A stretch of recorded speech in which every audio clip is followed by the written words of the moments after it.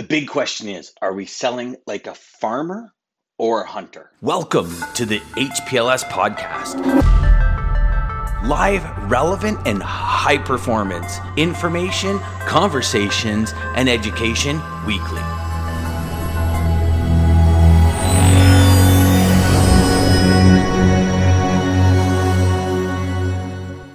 You know, when I read this in my latest book, and it's called The One-Page Marketing Plan, where the author, Alan Dibb, says, are we selling, and he's talking more on the marketing side, are we marketing and selling like a hunter or like a farmer? And I really got to thinking about it because I said, wow, like when we're selling, when we're prospecting, when we're going out there to get clients, often we are doing it like a hunter. Right, we're saying, okay, let's get through this qualifying part and finding out why they buy, and let's just get to the cut to the chase. And hey, do you want to do some business together?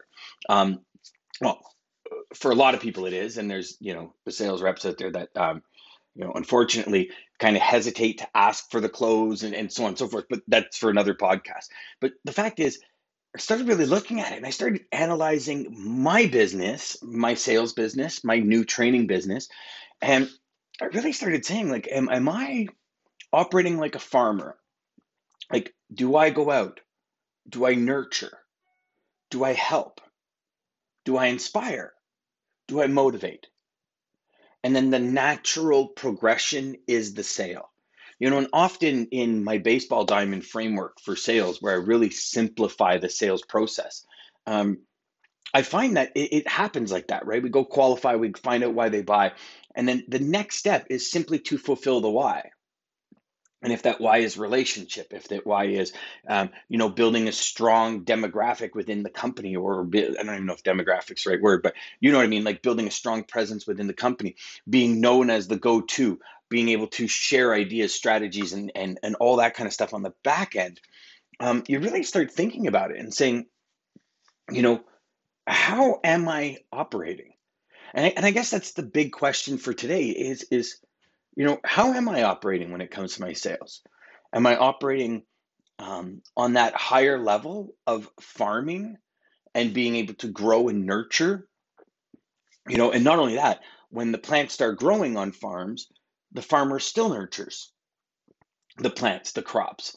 They spray it to avoid bugs and disease from getting to it.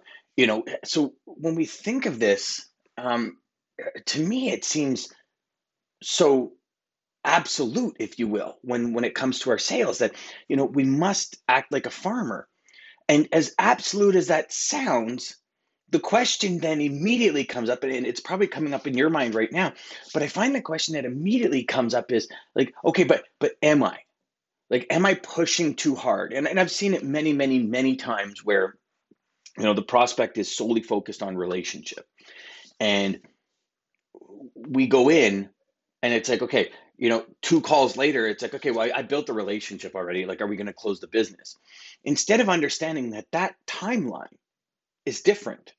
If you call a prospect up and the prospect is solely based on price and your price matches or your price counts, then you're typically going to get that business sooner. However, the caveat to that, or the flip side of that, is obviously you're going to lose the business sooner, because as soon as somebody comes in with a better price, it's gone.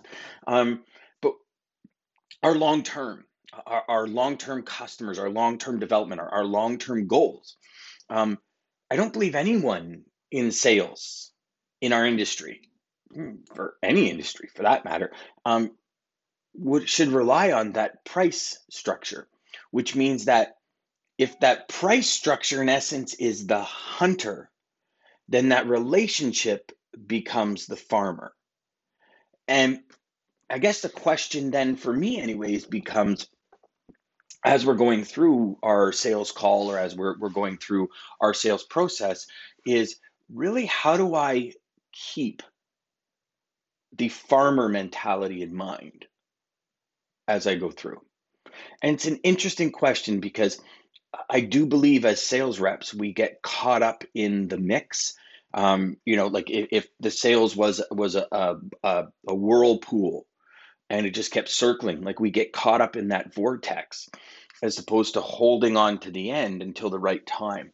I don't even know if that's a great analogy, but I don't know, it's just kind of the first thing that came to mind. But really, when we start diving in deep and thinking about that, um, it's that overarching, where are we putting our focus in our sales calls? Where are we putting our focus as we walk through our sales cycle?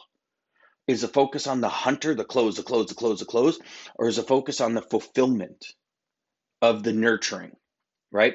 And that's really what third base in my sales framework is that nurturing. It's taking care of the crop so they grow up to give you the maximum output possible, right? Like if we tried to speed up the delivery of crops, or a farmer tried to speed up how he was, when the crops would actually become ripe or fully grown, or whatever that word is you want to use, I think it'd be a world of chaos and hurt in the farmer's world. But I think we do that to ourselves in the sales world. I think we tend to overthink things, and we try to push things faster. A dear friend of mine, Bob Berg, always says, pull people through the sales timeline, never push. So that's the message today, my friends, is pull people through. Think of ways where you can create your sales sequence to be the farmer and not the hunter. Until next time, my friends, remember, go out there, make every day, every call educational, and crush your sales. Take care.